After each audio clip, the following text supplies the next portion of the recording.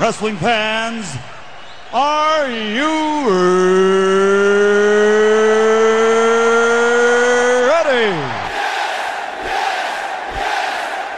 For the thousands in attendance and the millions watching around the world, let's get ready to rumble!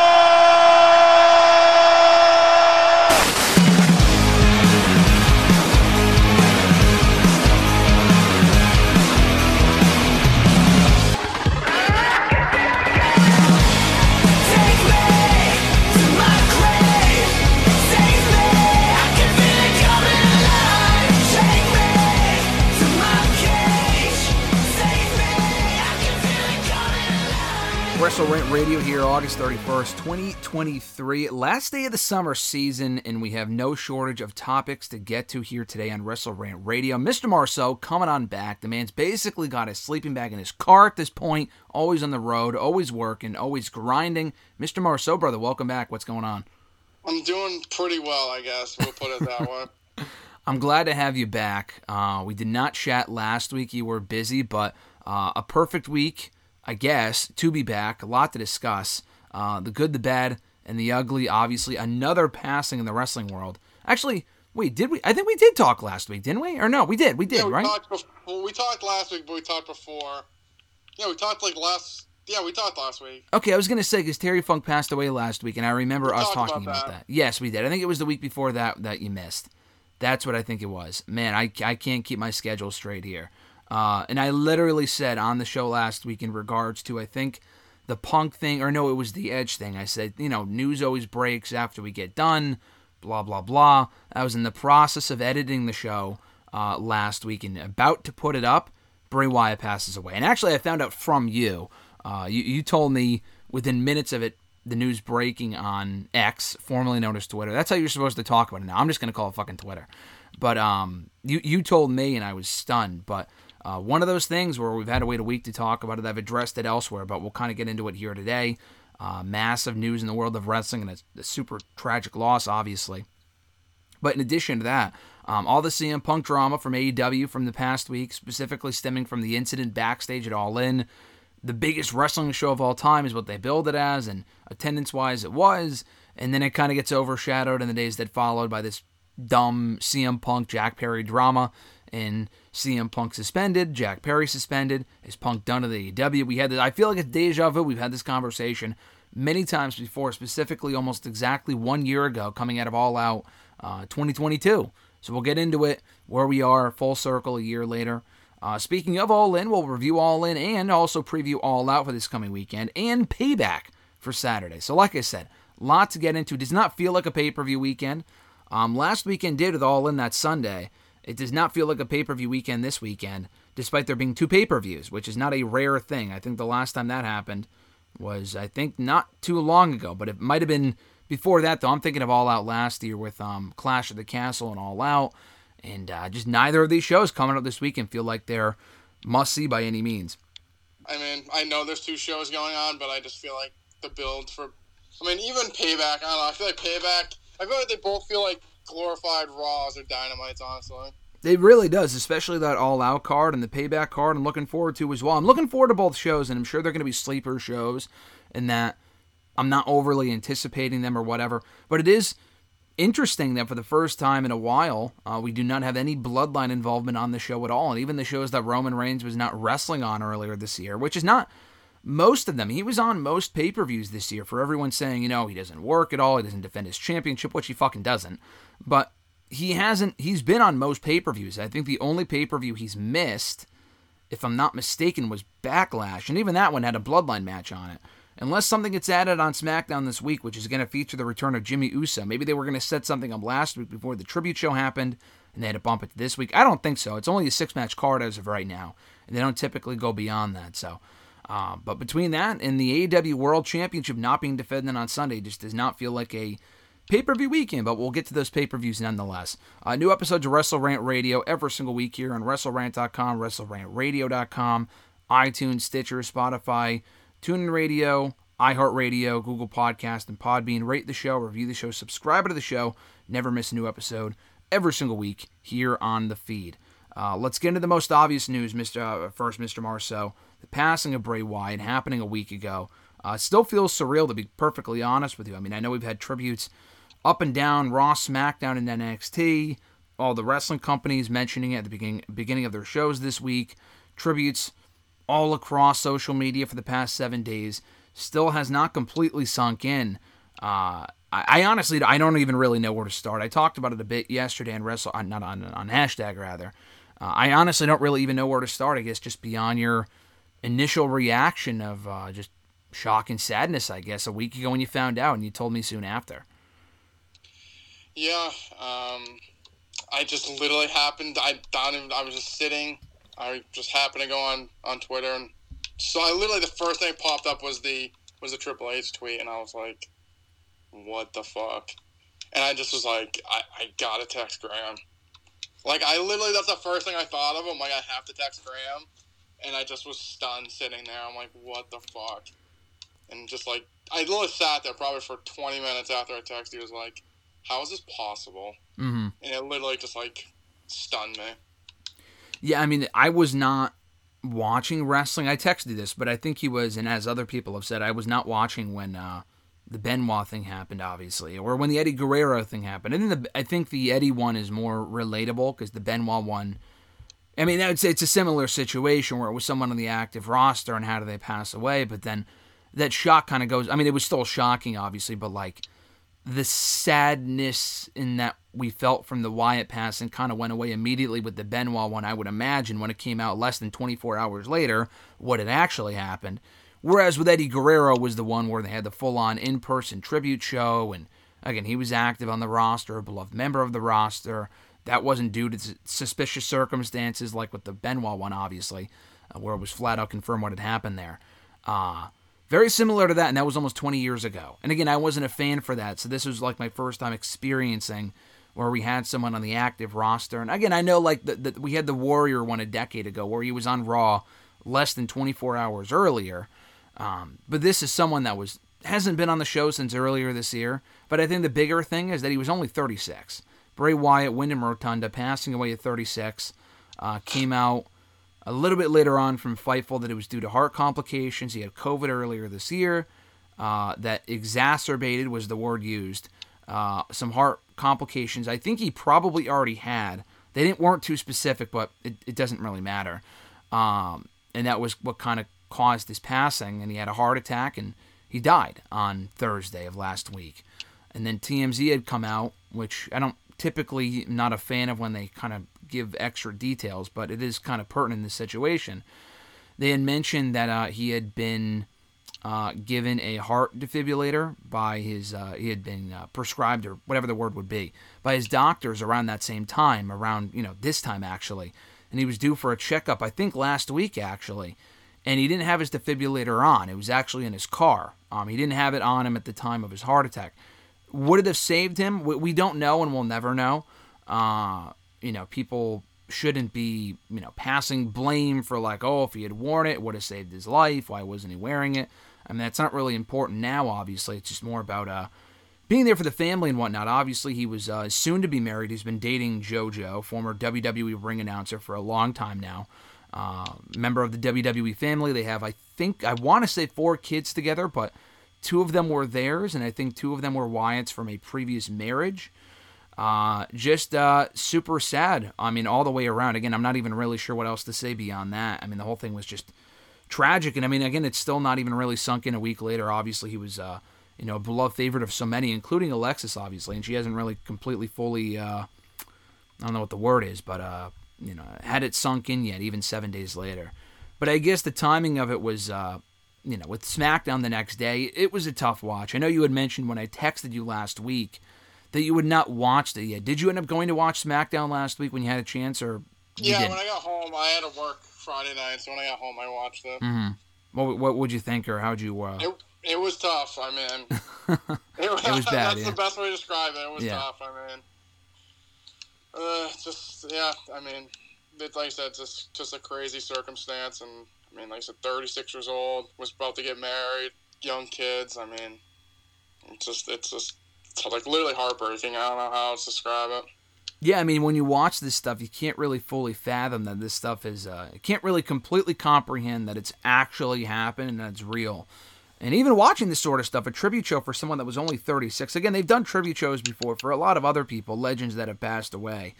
It reminded me a lot of the Jay Briscoe passing from earlier this year, and that, again, it was a complete, just a freak thing. I know Wyatt's been gone for a long time, and I know, we knew he had some not heart issues specifically, but we knew he had some health issues that weren't injury-related, because that had come out a couple of weeks ago.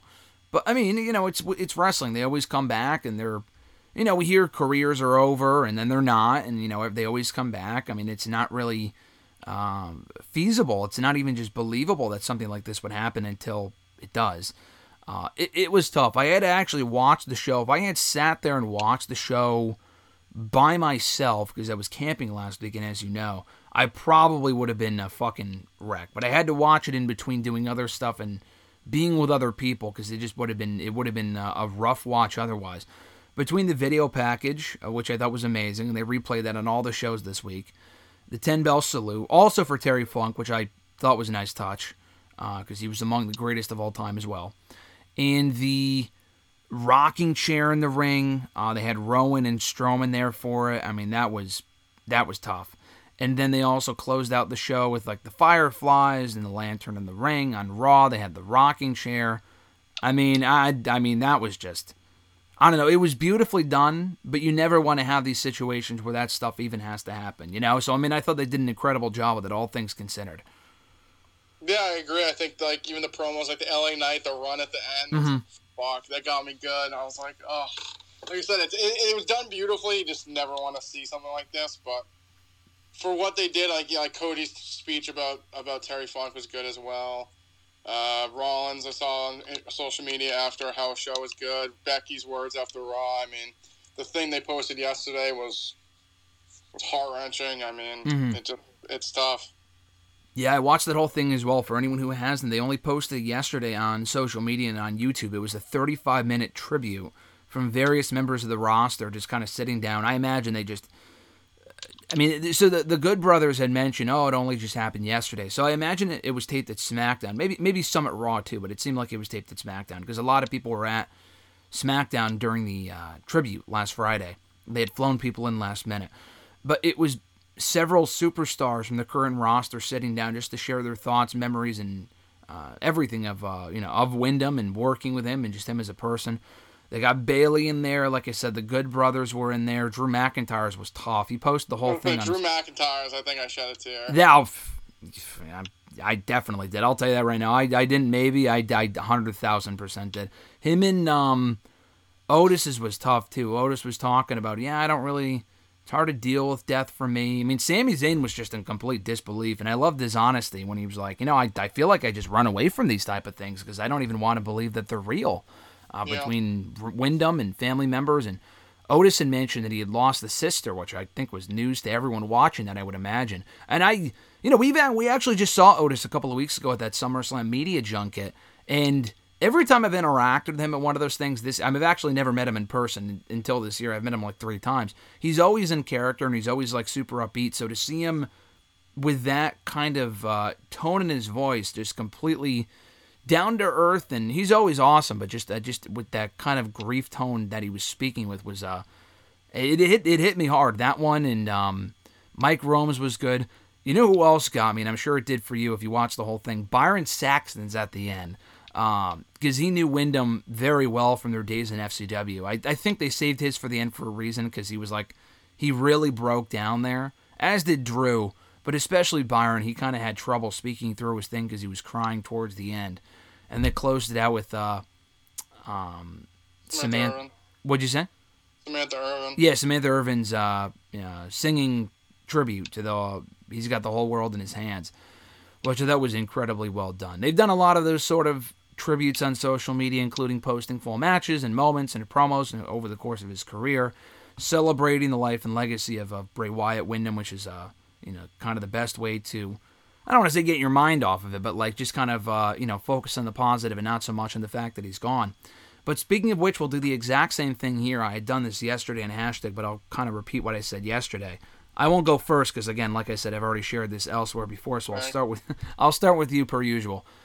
Just kind of talking about Bray Wyatt, because I know he was among your favorites as well, through the ups and the downs of their handling of him, hardly his fault. I mean, I would say through this most recent run, it's also been a lot of the same thing where it was some great moments and some not-so-great moments, his creativity kind of going a little, I don't want to say too far, but kind of the best of what he was doing at certain points, if he had anything even to do with that, but that's not even really the point anyway. That's not even what we're really here to discuss.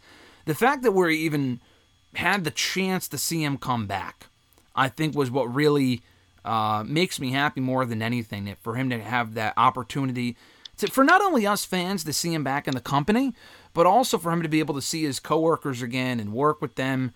It didn't last long. He was only specifically back in WWE, like on TV, backstage at the shows, for only about 5 months, from October through March, and then he disappeared from the show. Only one televised match with LA Knight, but he was all over the shows. And again, we were at a lot of shows this past year, and we were there for a lot of those Bray Wyatt moments. I was there when he came back at Extreme Rules, but I mean, the SmackDown that you and I had gone to with, was it your dad? No, it was with Molly. It was with Molly and Alexis. Yeah, he was at that show, I'm pretty sure, too, in Providence. I think he was at that show doing something. He was on that episode of SmackDown. He was on the SmackDown that I was at a week before that in Hartford. He was at the one that you and I went to in Montreal, and I think I tweeted this, but I think that was his last in-person appearance on a SmackDown. I completely forgot about this until I was reminded on Twitter, but we were actually at his last on-air appearance. I mean, he was on SmackDown after that, but he was doing like the Firefly Funhouse stuff with Bobby Lashley, and he never appeared in person. It was all video package stuff.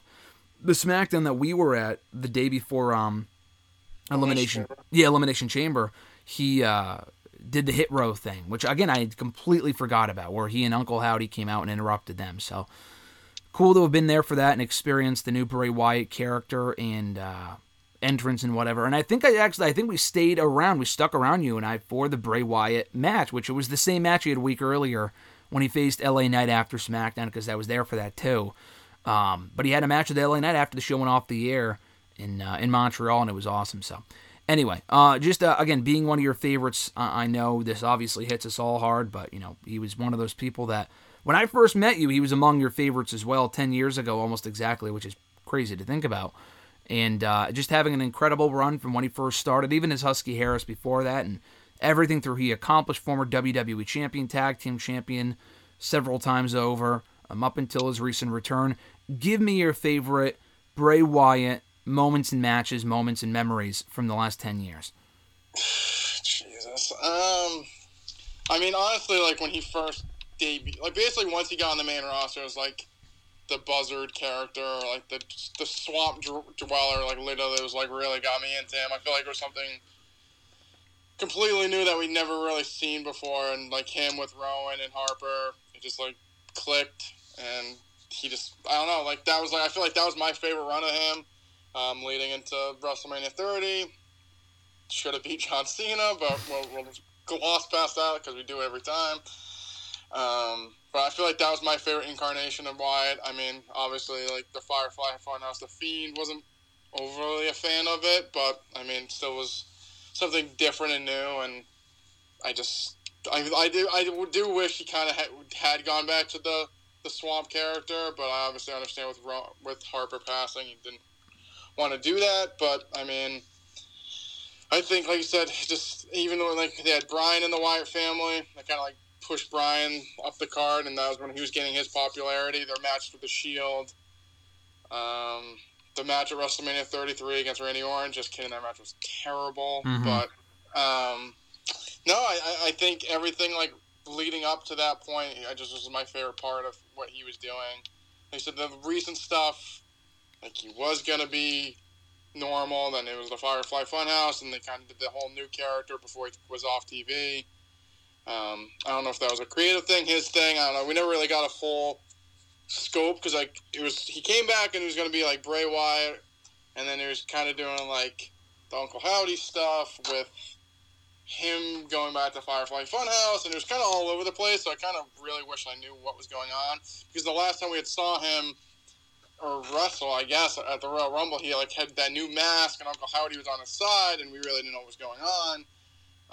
But I think just seeing him come back, just in general, was good because, I mean, even when he first originally got released, like, we were stunned. I mean, yeah, I feel like they had so much more like longevity, and I feel like he could have done more. I don't know if it's just the character itself. There's just so many different intertwined different things that I don't know what happened, but I just think once he kind of went away from the Swamp character, like even when like he was facing like the Undertaker, like once he lost to him, I feel like his momentum kind of like went away, and it not killed his career per se, but I just feel like he was a different character, and like he was doing more hocus pocus stuff, and would never win when it mattered most. I mean, like he did win the WWE Championship, but I feel like that was a quick afterthought. Like I said, that match against Randy Orton was not overly amazing, and then he did have the Universal Championship as the Fiend, but then got beat by Goldberg. So,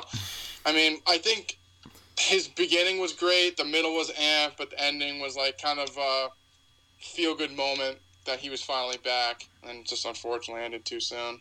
Yeah, no, I mean, he could have accomplished so much more. It really is hard to kind of conceive, like I had said, he had debuted on the main roster 10 years ago this summer, and even before that, he was in the company for years. I mean, he had been in FCW maybe 08, maybe 07, but I'm thinking 08, 09. You could probably look it up, but he probably signed around that point, because he went to NXT on that awful rendition of the show when it was still a competition show. I literally love that first season. I don't think it was the first season. I think he was on the second season. If you go back, it's a fucking trip. He signed in 09. 09, okay. That makes sense. So he was with the company for a long time, debuting in 2010 on TV as Husky Harris, as I mentioned earlier. He joined the New Nexus. I remember I had seen Wade Barrett's tribute to Bray on social media last week, and obviously everyone knew him and everyone kind of came up in the company with him.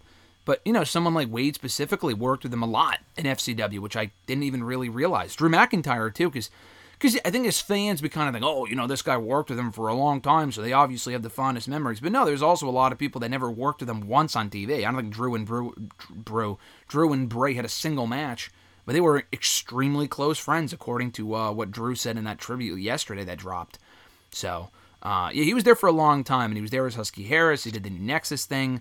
He got kicked in the head by Randy Orton. A lot of Randy Orton involvement over the course of his career between that and the 2017 feud. I had said this yesterday in my hashtag video, and I think this is honestly an incredibly underrated period of his career, but when he was with the Wyatt family, Randy Orton was, and they were doing that whole little thing with him, Harper, and Orton from late 2016, early 2017, that was probably one of the best parts of the Bray Wyatt career and character. Like, they were booking him consistently to win. He was over. They had great chemistry. Orton had felt fresher than he had in a long time. They won the tag titles together for only a couple of weeks. It was incredibly short-lived, but they had a great run together, a really, really good run together. And then, like you said, it culminated in that terrible match at WrestleMania. But, you know, listen, he did get to win the WWE Championship multiple times. The 2 Universal title reigns were not great, because when he won the Universal title the first time, it was in Saudi Arabia. And then he lost in Saudi Arabia too. But it was after he'd already lost that Hell in the Cell match. And I don't blame him for that. It seemed like whatever they had planned seemed to be just completely nixed by Vince McMahon, and then whatever they were given to do instead was just awful, obviously. But he was champion for a few months there. He won the belt for a second time in 2020. Held it for a week. Literally yesterday, Roman Reigns marked 3 years of Roman Reigns as champion. He beat Bray Wyatt for it in that triple threat. Never pinned Bray, but he beat him for the title technically. Bray is still technically, even in passing, the former Universal Champion, which is kind of, you talk about, I saw people saying, what's changed since Roman Reigns has been champion? I mean, the guy that held it previously is no longer here. I mean, that only happened last week, but it's just kind of crazy to think about. People kind of forget about that. But like the Wyatt family stuff with Orton was amazing. That original Wyatt family character was great, like you mentioned. That was definitely, I think, the peak of his run, because you have to remember, too, not only as far as the character, he felt fresh, but like the Bryan feud was great. That angle on Raw where Bryan broke away from the Wyatt family was amazing. And they had that steel cage moment on Raw. One of the best Raw moments, I think, of all time. And then they followed it up with the Royal Rumble match, the match at the Rumble, which was probably his best match ever. And then the Shield match, which was his best tag team match ever, at Elimination Chamber. I mean, it doesn't get much hotter than that. And I texted you, I think, when you were at Mania 30 itself in New Orleans.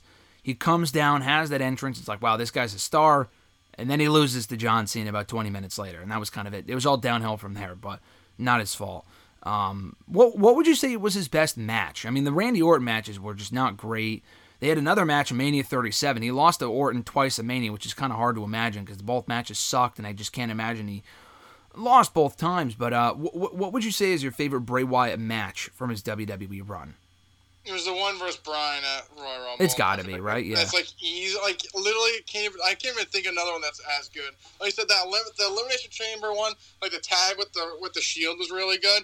But like singles wise, the one against Bryan is easily my favorite one. I think he won clean too. I'd have to go back and watch it. I'm pretty sure he won clean too. So I don't know. It's crazy too because Bryan was at not the peak, but he was pretty goddamn popular even to that point, and he lost. I think a lot of people expected him to win, and he didn't.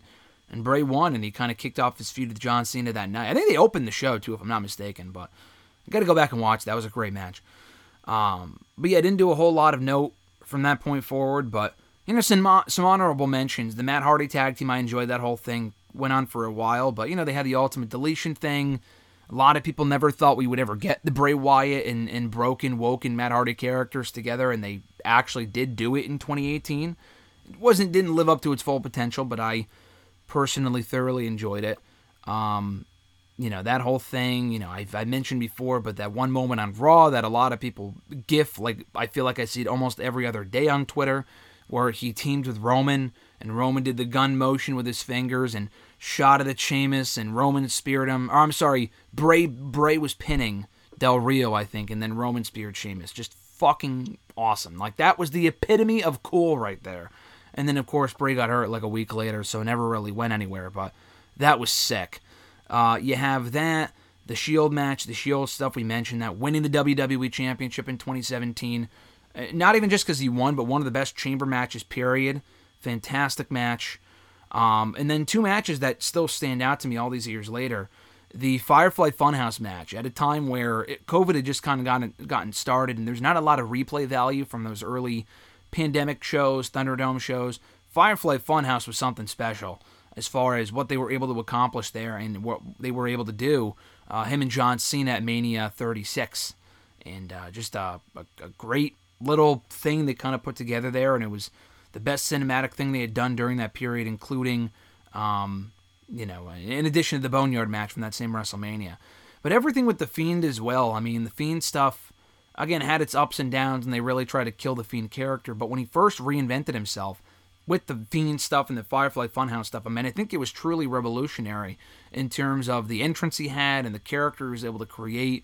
I think people forget how truly game-changing that character was when it first came out in 2019. I've heard from a lot of people that was able to kind of get them back into the wrestling scene after just a lot of years of just fucking nothingness. That Fiend stuff was awesome, and it's hard to imagine that someone as creative and as game-changing and as, I don't know if revolutionary is the right word, but someone as brilliant of a mind as Bray Wyatt. It's just, he's no longer on this earth. It's just kind of hard to conceive, you know? Yeah, no, it's crazy.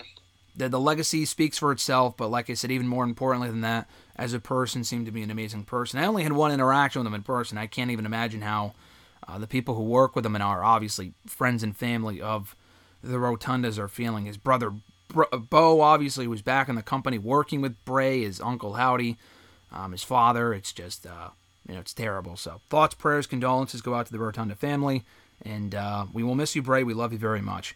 So kind of moving on from there, you know, everything else just kind of seems insignificant in comparison, so it's even dumb to discuss, like, the wrestling stuff. But we do have a show to get through here. Just wanted to touch upon this, the CM Punk bullshit. I mean, there's really not much more that we can say that hasn't been said already, but just a general gist of what we're kind of dealing with here. AEW having a great All In show on Sunday, overshadowed, to me anyway, with the CM Punk drama that happened backstage with Jack Perry.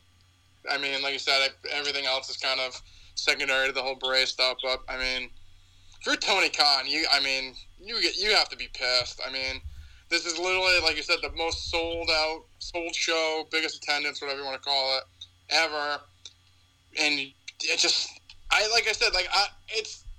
don't know, like, this, both people are to blame. I mean, it's just like, I feel like Perry just, like, I think he's the bigger problem. Like, why did he have to do that? Like, he knew Punk was there. Like, he knew it was going to cause a reaction. Like, you're in the fucking dark match on the biggest show ever. Like, shut the fuck up and just wrestle. It's one thing for me, like, people like be like, oh, Punk's over-exaggerating, which I think he was a little, but, like, we know that's him. Like, that's how he is. Mm-hmm. So, like, I don't know why you poke the bear when it's not going to end well for you. And I just, like I said, I thought it was a good show, and it literally got overshadowed by this, and that's all people were talking about after. No one was talking about the show.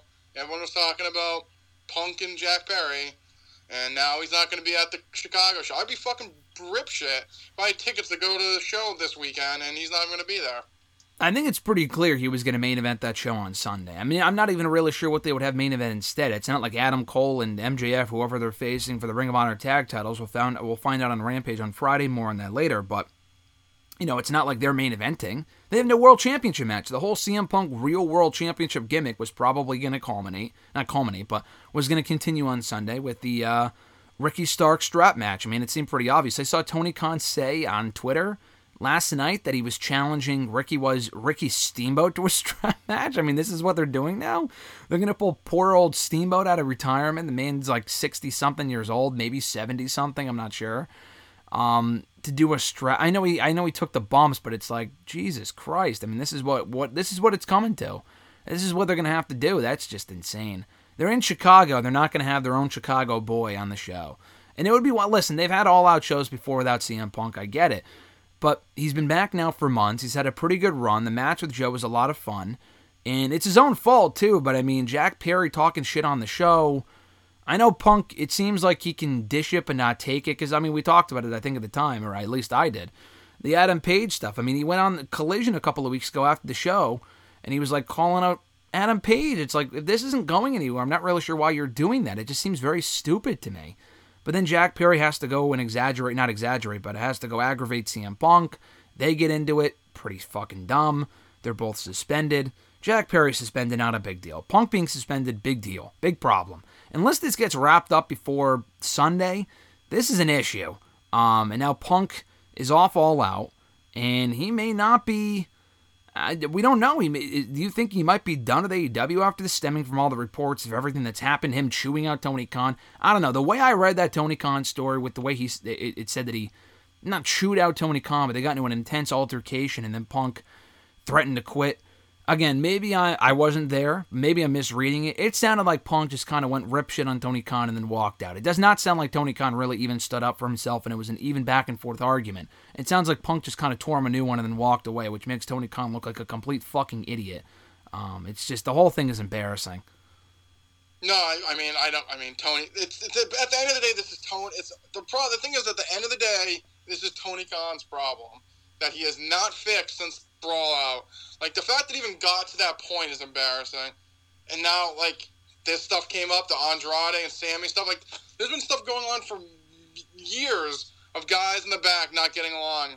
And instead of actually saying, hey, I'm the boss, I'm like, you guys need to figure the fuck out or you're going to get fired or something. No, we're going to create a new show so you guys can do that. Like, that's the biggest problem. Like, he needs to be a boss at the end of the day or do something. Like, the fact that this shit's going on is ridiculous. Yeah, no, I mean, it's not like they've really, I don't know, again, I don't work there, I haven't seen it, but it doesn't seem like they sit these people down and have them work out their issues. If the Bucks were just talent, I'd get it, like maybe they don't want to deal with it, but they're fucking EVPs. I mean, they need to sit in the same room with CM Punk. You don't need to accept his apology, but you need to at least hear him out. And then they work nothing. They haven't even talked to the guy, apparently. That hasn't helped. And then the Jack Perry thing, again, it seemed like they had a minor disagreement about a month ago. Okay, that's normal. How the fuck did it escalate to this point where they're having a brawl backstage moments before Punk goes out for his match? I mean, how does that even happen? Or they brawl over to Gorilla, which is not what they call it there, but that's what it is. And then monitors are falling on top of Tony Khan. I mean, how do you not fire both guys on the spot? I mean, that sounds pretty extreme, and WWE's had far worse, that nothing like that has happened, but You need to send a message, and they really haven't set a precedent with this sort of stuff. They either just kind of move on from it, and it's preferential treatment with CM Punk, or they just kind of forget about it and hope everyone kind of gets over it on their own, which has not helped at all, you know? No, yeah, something needs to change. The guy needs to be a boss and fucking get rid of Punk, and I love Punk. Listen, I think he's been a big asset to the company in a lot of ways. The company will not crumble without him. Collision might, but, the company itself won't, because Collision's kind of built around him. But, listen, suspending is one thing, but they suspended him last year, and he came back and starting shit up again, whether it was his fault or not. This is just ridiculous at this point, so, I don't know, just stupid. Speaking of All In, though, I'll not go match by match, that would take forever, but you said it was a good show. Just kind of give me your highlights, what you didn't like so much about it, and just what you enjoyed about All In on Sunday. Like I said, the highest attended event of all time in wrestling history for paid attendance, apparently. Over 80,000 people. Had a great atmosphere. That was probably the best part of the show. Not a super storyline significant show. I don't think there's any one match that will stand out as being the greatest match in AEW history, which at least every one of these shows has at least one standout exceptional match. This show did not, though I did love the MJF and Adam Cole stuff. It was overbooked as shit, a lot of smoke and mirrors, but I think that's what the storyline's kind of about, so I'm not really complaining. It kind of worked for me. But the overall show I thought was a lot of fun, and I thought everyone did a great job of making it a clean, crisp 4-hour show, and felt like one of the better-paced AEW pay-per-views they've ever done. Yeah, I thought it was a good show. Like I said, I think one of the problems I had with it, kind of top-heavy the show. Like, you start with Punk and Joe, which was good, and then you had the 6-man with the Bullet Club Gold and, like, Hangman, Kota Ibushi and Omega. Then that was right into the tag team match with Bucks and FTR. So I thought it was a good show, but I feel like the middle kind of just dragged. Like I said, I feel like they just top-heavy the show. So, like, right after the tag, we had, like, Stadium Stampede that literally no one gave two fucks about. Then you had the women's 4-way. Then the coffin match, and then led into... I might have missed something. Oh, then the trios match, which then led into the main event. So I thought it was definitely top-heavy.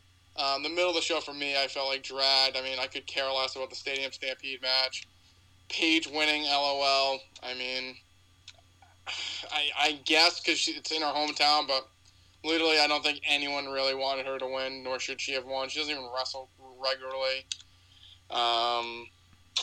Like, the coffin match was there.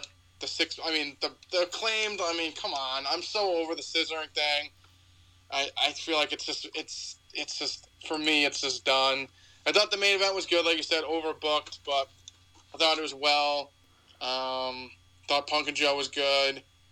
I thought FTR and Bucks was, like, okay. I think it was my least favorite of the match they've had so far. I just felt like it was completely overbooked, like you said, too. Like, it was one of those things I was waiting for someone just to win by a roll-up. Like, they hit every move ever invented and couldn't beat them. I'm like, if this ends with a roll-up, I'm literally going to, like... well, it didn't, break my computer. Like, they hit every... Like, I was waiting for the bazooka to come out. Like, that's the one thing with the Bucks match is, like, they kick out of legitimately everything. It's like... it's more about the... Yeah. Like, I feel like it's just people like to see the moves, but it's like, I don't like... Things that don't make sense, I'm just like, what are we doing here? For that match, I was okay with it. I would normally agree with you. For that match, I was okay with it because it was such a big show on a big stage, and they wanted to go all out, no pun intended. I was fine with it there. When you talk about, I tweeted this late last night, but when you talk about fucking 3 Canadian Destroyers in a row during Orange Cassidy versus Penta last night, and they no-sell all 3 of them, that's where I have a problem. Tell me, did you see that shit last night? I didn't see it. I saw your tweet and just laughed out loud. The thing is, like I said, they do it all the time. It's like they hit him with a shadow machine, like 3 other moves, and then fucking Matt Jackson, who's 160 pounds, kicks out. I agree. He's kicking out. What's fucking Wardlow gonna do? I understand. I agree with that, but I'm just saying it's like it was the Canadian Destroyer thing bothered me more. I know the move has been bastardized in the last 5 years. I get that.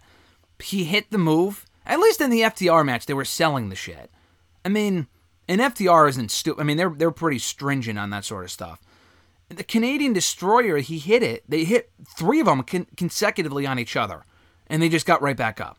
And then, like, they hit each other with a clothesline and they fell over. I thought that was I almost turned off the show after that. It was one of the dumbest things I've ever seen. That has nothing to do with All In, but I had to mention that because it was flabbergasted. Like, they have so many brilliant minds that work for that company, specifically as agents. Not one of them said, hey, pal, you probably shouldn't be doing that. Like, what the fuck is this? Stupid. That was dumb. Anyway, I thought the show was great. I enjoyed it for what it was. Didn't really set anything forward. I mean, it was kind of like a feel-good show. Didn't really leave me looking forward to All Out at all, I'll tell you that much, aside from the MJF and Adam Cole thing, but it's not like we're getting a rematch of them on Sunday. So, didn't really move anything forward, but, that was one nitpick, I suppose. Yeah, I felt like those shows they had before the company was, like, a thing. It was like Double or Nothing. Like, it was a good show. Nothing really progressed, like, storyline-wise, but, like, they had good matches. Yes, I agree. You mentioned Saraya winning the AEW Women's World Championship. I thought it was a great moment because she's in her home country and she hasn't, she had to retire. She got a belt, like, cool. Long term, though, I don't need to see her champion for more than a couple of weeks. I think it's pretty likely she loses the championship at All Out on Sunday, assuming they do a match with her.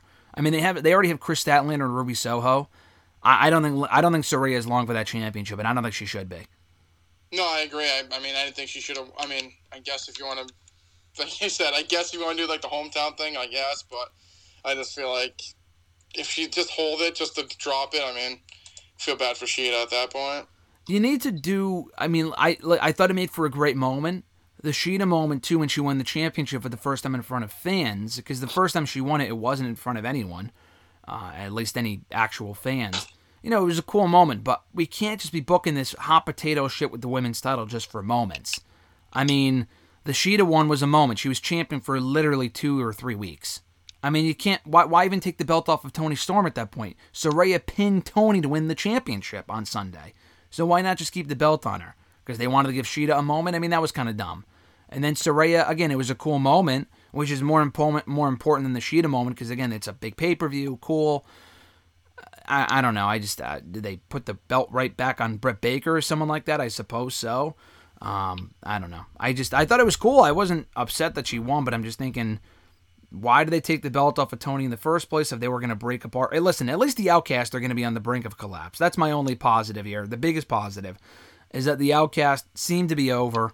Long overdue. The group sucks, and they can finally move on. I like what Toni Storm's doing right now, like the Marilyn Monroe thing. I think that's awesome, actually. The Outcast shit itself is just stupid, so I'm glad they're moving on. We also had Will Ospreay and Jericho. You forgot to mention that one. Any thoughts on that match? That was a good match. Probably one of Jericho's better matches he's had in a while. Yeah, and it wasn't like 30 minutes. I forgot about that. My bad. Yeah, no, that was a good one too. So I thought they did a nice job of pacing the show with stuff like that. I like the coffin match. They got Queen there for the Saraya entrance. For the song We Will Rock You, they had Seek and Destroy by Metallica for the Sting entrance. I thought that was cool. What was the other thing I was going to bring up? The main event itself. I thought there was another. The 6-man tag team stuff was just. It ended predictably. I mean, it was exactly what I thought it would be, but it was still pretty dumb. I guess I'll mention this before we get to the main event, but we also had an appearance from Mercedes Mone, appearing in the crowd on the pre-show during 0 Hour and during the main show itself. No, she is not signed. No, I don't think she will sign. No, I don't think she needs to sign. I said this from the moment she left WWE. I think it'd be cool if she made appearances for AEW. Listen, she is not going to save this AEW women's division. It does not matter who you sign, because we had this conversation a year ago. How is Saraya going to impact the women's division? Sasha Banks, Mercedes Mone is better than Saraya at this current stage, and that's not even a question. But it didn't really accomplish anything. Saraya is just another person on that roster at that point, even despite being champion now. I mean, not that Mercedes Mone would become another person, but I feel like she can benefit from just being a free agent, working Japan, working AEW, working wherever she wants, and not doing this shit with, not just signing exclusively with AEW. I thought it was cool that she popped up. She was a big name, and people weren't expecting her to be there. I think she was already in London, so I wasn't completely shocked, but it was still cool to see. And when she's clear to compete again from her current injury, maybe she'll pop up. So, your thoughts on the potential of Mercedes Mone coming on into AEW to do a couple matches, it seems? Exactly what you said. Come in for a couple matches. You can't save this women's division. Do not sign here. It's the booking problem at the end of the day, I think. No, yeah. I mean, it's been like they have 10 matches on the show. The women got 8 minutes in a forgettable match and a 4-way that no one really wanted to see.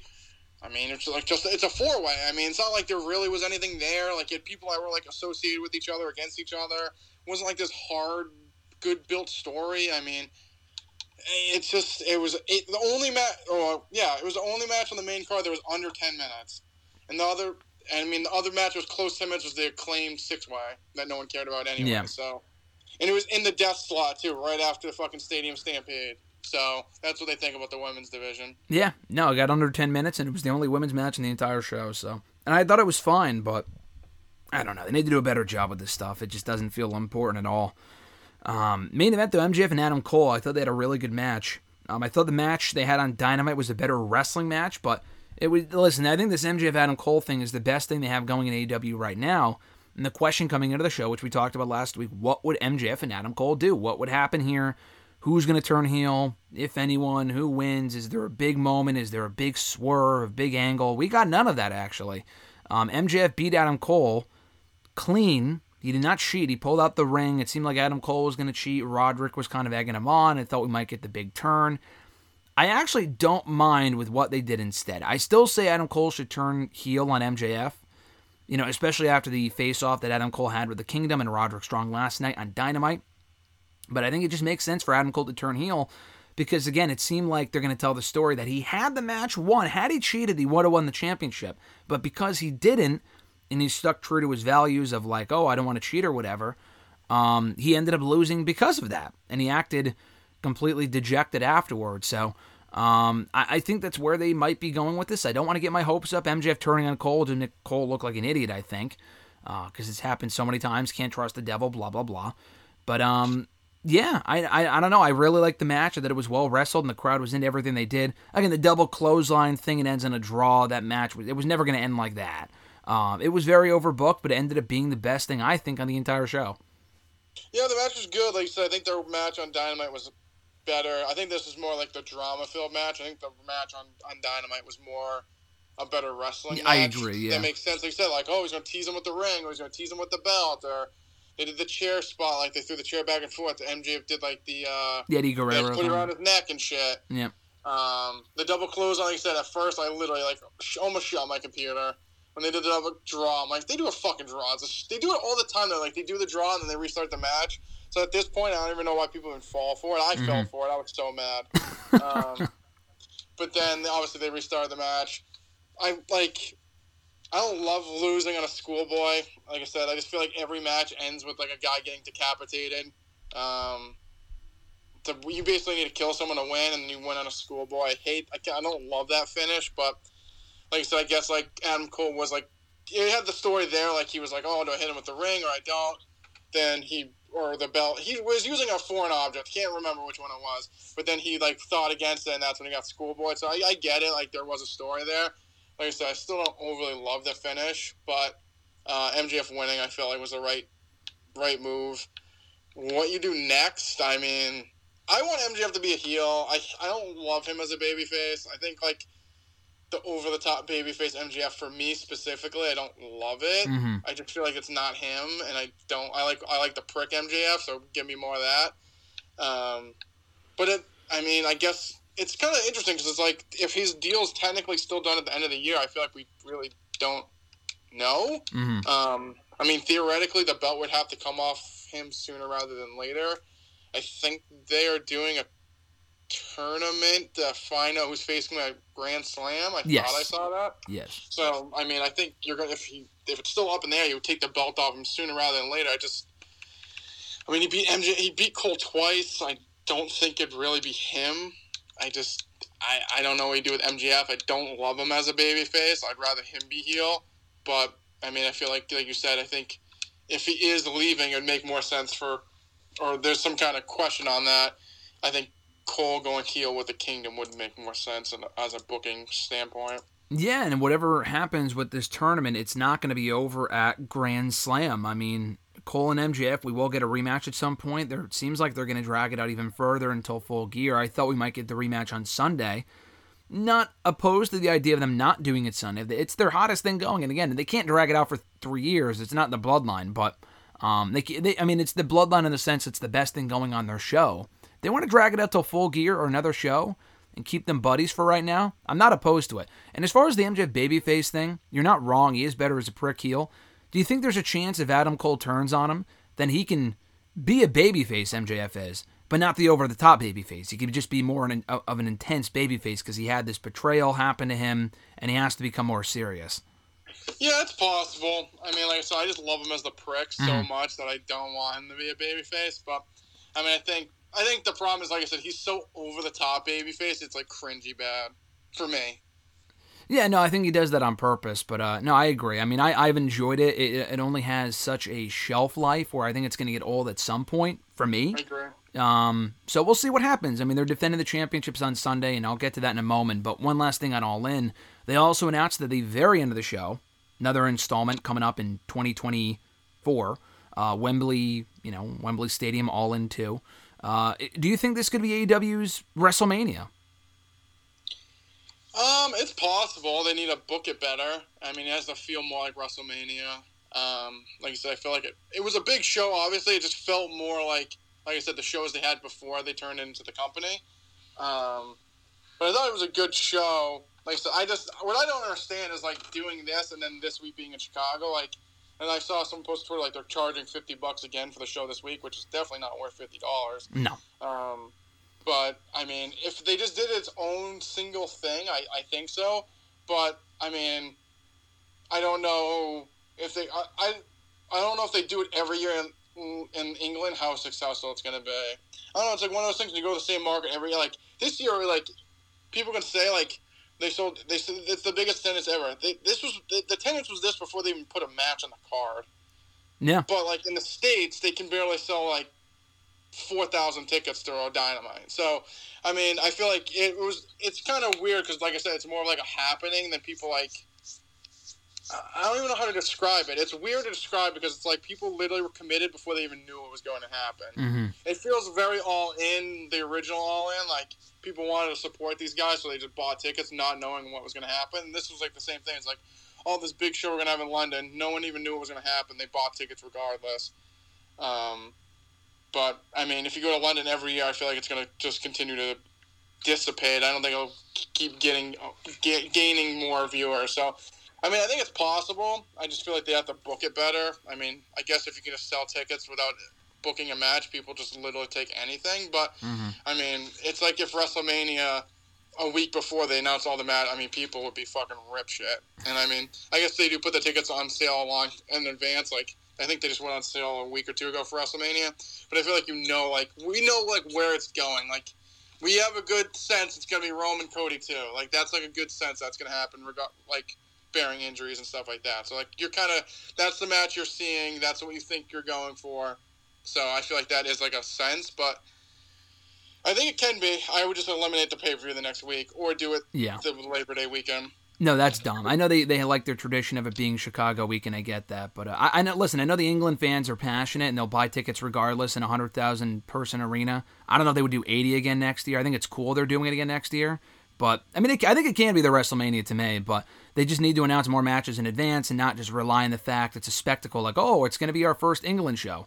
You can only have one first, and they got it out of the way. People bought their tickets. If you like, again, the Grand Slam thing, it's our first big New York show.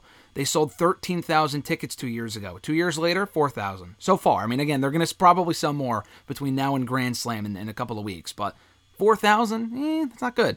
So, I don't know. They need to work on that, and we'll find out next year. I got to let you go, Mr. Marceau. I will probably, if you could, I'll text you the matches. If you want to text me your predictions for Payback and All Out, whenever you get a chance in the next couple of hours, I'll throw them in here at the end as I record those predictions, if that sounds good to you. Sounds good to me. All right, brother. Enjoy the week, and I'll talk to you soon. All right. I'll try to enjoy it. You too. All right, brother. Sounds good. Bye, Talk to you soon. Bye. Now we get to our predictions for not one, but two pay-per-views coming up this weekend. WWE Payback on Saturday, AEW All Out on Sunday. Like we said earlier, doesn't exactly feel like a double pay-per-view weekend. Both shows are sure to be enjoyable. I'm sure of that. They're bound to be very good shows. But I just don't think they're going to be overly significant. They don't feel as big as past pay-per-views this year. But listen, AEW and WWE both have put together a great year of pay-per-views. WWE specifically between the Rumble and even going back to 2022, but in 2023 alone, the Rumble, Chamber, Mania, Night of Champions even in Saudi Arabia.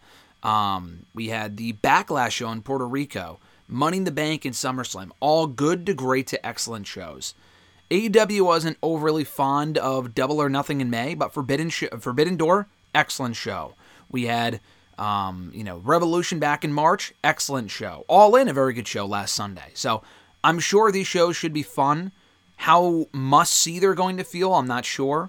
WWE in Pittsburgh of all cities, which isn't a bad city, but I mean, they've been in London this year. They've been in Puerto Rico. They were in LA for Mania, Montreal. Not bound to be the most electric audience, but it should be a good show. And then AEW in Chicago, which is typically a loud, rowdy crowd, but they weren't overly loud on Wednesday's Dynamite. They've been in Chicago a million fucking times. No CM Punk on the card as of right now. Doesn't look like it's going to change. So I'm not overly excited for these shows, but I am looking forward to them nonetheless. So we start with the AEW All Out show for Sunday first, since we were just talking about AEW a couple of moments ago with RJ. But we start off with the AEW TBS Championship, Chris Statlander and Ruby Soho for the title. Statlander defending here. Should be a very good match. I would love to see Soho walk away as the new champion. And I was probably predicting that about a week or two ago before Saraya became champion. We have some tension within the Outcasts. Obviously, we're recording this before Collision on Saturday. They're going to be teaming in a 6-woman tag team match. It seems like the Outcasts are over. I mean, Saraya pinned Toni Storm, and they had a whole falling out during the All In 4-way on Sunday. Saraya is the new women's champion. Saraya might end up defending that championship on the show. It seems like we have a full card. I know we just said with RJ, maybe she'll defend it and lose it on the show. Doesn't seem too likely, unless they want to add another 1 or 2 matches, which is always possible. If Saraya is already champion, and that's kind of like the focal point right now, I don't see Ruby winning here, which is a shame because Ruby's gotten so many championship opportunities between WWE and AEW and has not won a single fucking one. I mean, it's probably got to be over a dozen at this point. Between the WWE Women's Tag Team title opportunity she got in WWE, she's vied for the NXT Women's Championship, the Raw Women's Championship, SmackDown Women's Championship, AEW Women's World Championship, and the TBS title on countless occasions. Even the fucking Owen Hart Cup she lost twice. Ruby can never really seem to win whenever it matters most. I don't think this is going to be any different. I would love to see Ruby walk away as the new champion in the same, on the same show in the same city where she debuted in AEW 2 years ago. But again, in the midst of all the Outcast drama we have going on right now, I think Statlander walks away still the TBS champion. And Mr. Marceau's got Statlander going over as well. I think a Willow Nightingale Statlander match might be inevitable. They've been building up a nice alliance over on Collision that hasn't gone anywhere yet, but I'm hoping it will. So I have Statlander retaining here, and RJ texting me his predictions. He has Statlander going over as well. We don't know who Adam Cole and MJF are going to be defending the Ring of Honor Tag Team Championships against. Rampage was already taped. I'm not a big spoiler guy. I haven't seen it spoiled so far on social media. I'm not looking up to see who they're going to be facing until I watch it on Rampage on Friday night. So you might know, I don't, Mr. Marceau doesn't either. Regardless of who it ends up being, we have Adam Cole and MJF going over, still the Ring of Honor World Tag Team Champions. They could lose on Sunday, and that's like the catalyst for their big split, which I don't think happens on Sunday. I don't think they lose them this soon. I think AEW wants to get more out of their team and have them face a few different teams. Who they face, I really don't know. The Kingdom are not in the Gauntlet match. Is it a Gauntlet match or a Battle Royal? I think it's a Battle Royal. Who the fuck knows? I don't know who's going to win it. I don't think the Kingdom are in it. The Hardys would be cool. Aussie Open getting a rematch would be fine. I mean, they already had the one match, and I'm not sure why they would need to win a fucking Battle Royal to become number one contenders again. Just give them the rematch. Maybe it's a new team entirely. Maybe it's the Dark Order. They picked up a win last week on Collision. Maybe that's why. I would hope not. Who gives a shit about Dark Order? The Hardys would be cool. Aussie Open would be fine. Doesn't really matter. We still both think, Mr. Marceau and myself, MJF and Adam Cole walking out still your Ring of Honor World Tag Team Champions. Tag team action, Eddie Kingston, the New Japan Strong Openweight Champion, and the Ring of Honor Pure Champion, Katsuyori Shibata, taking on Blackpool Combat Club's Claudio Castagnoli and Wheeler Yuta in tag team action. Nothing on the line here. This is just more about furthering the feud between Eddie Kingston and Claudio. I'm glad they're not giving it away on such short notice for All Out. That would have been dumb. We're getting it here in a tag team match. It's very possible, and I hope they do it. They could wait till Final Battle, but that's like 3 or 4 months away. I would do Eddie Kingston and Claudio for the Ring of Honor World Championship at the Grand Slam show in a couple of weeks. Eddie's from New York. They'd pop big for Eddie Kingston winning his first World Championship in a major promotion. That would be awesome. So I have Eddie Kingston and Claudio happening there. Claudio and Yuta just lost it All In. They also lost in Blood and Guts. They need a victory. I feel like if you're building to Eddie and Claudio, though, Eddie needs another win. I see him probably beating Yuta here. He already pinned Yuta on Dynamite is the issue. I don't know. I'm going to say RJ's got Kingston and Shibata going over. Does Eddie really pin Yuta again? I'm going to go off on a limb here and say Claudio and Wheeler pick up the victory. And Eddie kind of remains in chase mode. And maybe we do end up getting that match in New York, but regardless of the outcome here, it doesn't really matter. But Blackpool Combat Club has lost a lot, so I'm going to give them the win here. FTR and the Young Bucks teaming up in an 8-man tag team match. Actually, not the first time ever. They actually teamed up on at least 1 or 2 Dynamites back in 2020 during COVID, before they had their match in late 2020. They're going to be taking on the entire Golden... I wrote down the Golden Elite here for some reason. All of Bullet Club Gold, a different Gold faction. It's going to be Jay White, Juice Robinson, and the Guns taking on FTR and the Young Bucks. RJ's got Golden Bullet Club going over here. I'm going to say the same. I think FTR and the Bucks, their feud is still going. Otherwise, why would you do this match? Maybe we get a 4th match from those 2 teams in the near future for the AEW World Tag Team titles. I'm also going to echo Mr. Marceau's prediction there and say the Bullet Club Gold faction goes over. Samoa Joe defending the Ring of Honor World Television Championship against Shane Taylor. Why is this match happening on a AEW pay-per-view? I don't know. I don't want to complain too much because I've been saying in my Ring of Honor reviews for a few weeks now. I'm looking forward to this match. It should be a fun hoss fight. I'm glad it's getting some exposure here as opposed to like on an episode of Ring of Honor TV that barely anyone's going to see because the show's been so missable for so many months now. It feels like they're just doing this match to get it on the card because, they had to pull Punk and Ricky Starks, so it's like, all right, we're down a match, let's add this match. It was going to happen at some point anyway. Ring of Honor probably will not have another show until December, so fuck it, let's just do it all out. Hey, listen, you won't get any complaints out of me because it should be a fun match. We got the video package for Shane Taylor on Dynamite, whatever. It looks like they really want Joe to become the longest reigning Ring of Honor World Television Champion of all time, so I think Joe wins here and retains the championship, and Mr. Marceau has the same. Miro versus Powerhouse Hobbs. RJ's got Hobbs going over. I'm going to say Miro. Hobbs, it seems like, I'm going to say we're going to get some interference from QTV. And they're going to inadvertently cost Hobbs the match. And maybe he turns on them afterward and he actually joins Miro and they become buddies. I'm going to say Miro wins. He's got Hobbs. Both guys need wins. But Miro has not been beaten yet since coming back. Hobbs has. Hobbs has been beaten quite a bit actually this year. So I'm going to say Miro wins. AEW TNT Championship, Darby Allin defending against Luchasaurus, defending against Darby Allin. This could go either way. I'm just done with Darby in the TNT title picture. It feels weird to have Darby Allin lose to Luchasaurus of all people, but actually, I love the gimmick with Christian pretending he's champion, so I actually do not want that to be cut short. I'm going to say Luchasaurus. I also, just like I said, do not think Darby needs another run as TNT champion. RJ also has Luchasaurus going over. I'm going to say Luchasaurus too. I know Darby already went for the World Championship earlier this year. Surely there's more he can do beyond fucking winning the TNT title again. I'd rather him and Sting go for the tag team titles, to be honest. If Sting really is winding down, which isn't set in stone, but I have Luchasaurus going over here. I kind of hope he wins. Mr. Marceau also has Luchasaurus going over. Kenny Omega and Konosuke Takeshita. Mr. Marceau's got Takeshita. I think the feud's over. The feud has not been remotely as interesting as I thought it would be because they really have not made Konosuke the focal point as they should have. It's really more about Omega and Don Callis. I'm going to have Omega go over here. Omega's lost a lot of big singles matches this year. Don Callis has said that. And I think they're mentioning that because Omega's finally going to get one over on Takeshita here. So I think Omega wins. I would love to see Konosuke win, but I just don't think they're going in that direction. I think he's really just someone for Omega to beat. He already pinned Omega in that 6-man tag team match last week. For him to get some maximum amount of heat, for him to beat Omega here again would be great. I don't see that happening. They could have him win and then build to a rematch at Grand Slam where Omega finally picks up the victory and then goes after Callis. I'm going to say Omega. I think Omega's lost a lot this year. It really doesn't matter to me who wins, but I think they're going to have Omega pick up the victory. And then honestly, I have this on last because I think this might be the main event. I don't think Omega and Konosuke feels main event worthy. It's just not a hot program. I really don't know what else you have closed the show. They don't have a world championship match in the show. I mean, we heard Ricky Starks and we saw Tony Khan tweet Ricky Starks is challenging Ricky Steamboat to a strap match at this pay-per-view.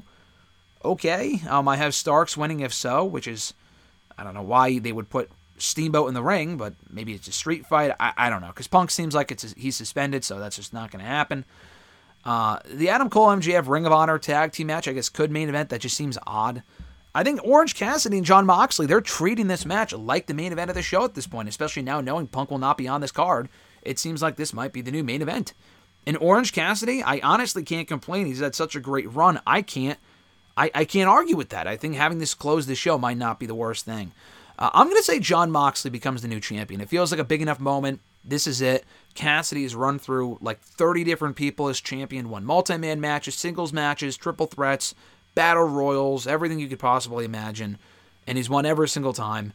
I think he wins here. I think Moxley, that is. I think Moxley wins here. I think he finally becomes champion. Orange Cassidy's run is indeed over, and we have a new AEW International Champion. RJ's Orange Cassidy retaining. So, not that we disagreed, but he has some different predictions than I do. So, it's going to be interesting to see how those play out on Sunday. WWE Payback on Saturday. Let's go back 24 hours here to 24 hours earlier to WWE Payback. We have the Grayson Waller effect with Cody Rhodes. That's going to be on the show. Cody Rhodes not wrestling his first pay-per-view since, I think, Elimination Chamber. He's been on every card since Mania. He will be on this card, just not wrestling. I don't think it's anything really significant. I don't think he goes out there and calls out, like we already had him and Brock. Maybe he makes it known that he wants to challenge the winner of Rollins and Nakamura at the next show or at Survivor Series or something. We kind of already had that teased on Raw a couple of weeks ago, so it doesn't really feel like it would be a special thing if he had it, if he said it here. I think this is just more about having Cody Rhodes get one over on Grayson Waller, setting up a match for Raw or SmackDown next week, just to keep Cody busy for a little bit longer until Rollins is done with the Nakamura. The first match in the show, LA Knight and Miz, sounds like a great opener to me, if you had that open the show. I think LA Knight should win here. I think he will win here. RJ agrees. He's been on a roll. They're giving him consistent television time. He's incredibly over. People love him. It makes sense. Just have him go over, dispose of the Miz. They can kind of continue the feud if they want to, but this feels like a payback match to kind of give Knight payback on Miz, and then they can move on from there. Women's World Championship, Rhea Ripley defending against Raquel Rodriguez. I have Ripley. RJ does as well. Too soon to have Ripley lose the championship. She has been champion for 5 months by like the time Payback happens, but I think it's more accurate to say that it's too soon for Raquel to become champion. She's just not ready yet. The feud's been fine. She's not overly interesting yet. I would have Rhea Ripley retain the championship here and maintain the Women's World title. United States Championship, RJ and I both have Rey Mysterio winning. Could you have Theory get the belt back by having Santos turn on Rey? It feels too soon for that. I thought they might do that a couple of weeks ago. They didn't. Feels like they're really dragging it out and making that the long-term story. I don't think that happens here. I think they might save that for down the road.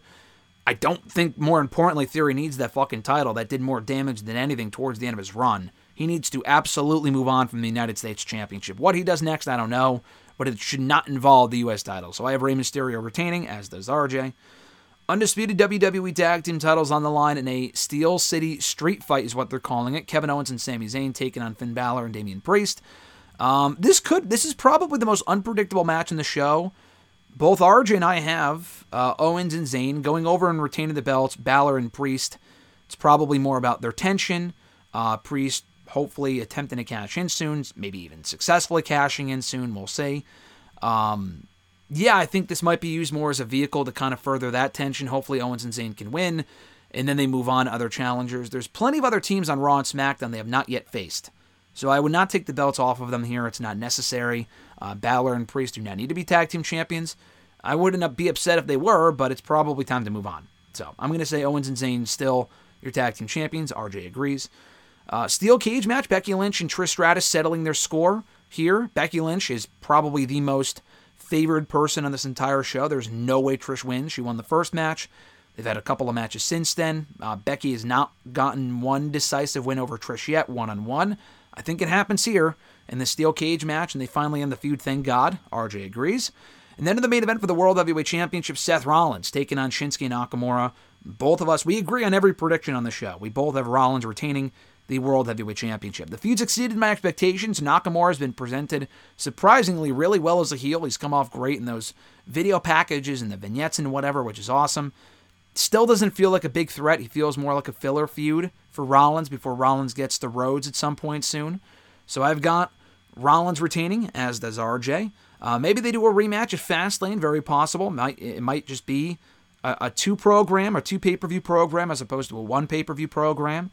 Either way, I think we both see Rollins walking out, still the World Heavyweight Champion with Cody Rhodes on the horizon, and we'll see where they go from there. And that's WWE Payback on Saturday, All Out on Sunday. Both shows should be fun, like I said. They both kind of feel like glorified Dynamites and Raws and SmackDowns, but it's a pay-per-view weekend. It's Labor Day weekend, always a busy weekend. This weekend will be no exception. My reviews of both shows should be up in written form over on WrestleRant.com soon after, hopefully. It's going to be a busy weekend, but they should be up at some point. Still catching up on the reviews from last weekend, from the Impact and NWA pay-per-views. I just put up my All In review on WrestleRant.com on Wednesday, so check that out when you get a chance. But regardless, Mr. Marceau and I will be breaking it down in audio form here on WrestleRant Radio next week. A lot to discuss from All Out and Payback on WrestleRant Radio a week from today. New episodes every single week here, typically on Thursdays, on WrestleRant.com, WrestleRantRadio.com, iTunes, Spotify, no more Stitcher. Stitcher, I think, as of today or yesterday, is officially dead. I think the Stitcher app is gone, or it might still be active, but they're no longer updating it, so no more shows on Stitcher. I have to get in the habit of not saying Stitcher anymore, but iTunes, Spotify, TuneIn Radio, iHeartRadio, Google Podcasts, Podbean, Pandora, Amazon Music. Plenty of platforms to check out the show on. Be sure to rate the show, review the show, subscribe to the show. Never miss new episodes every single week.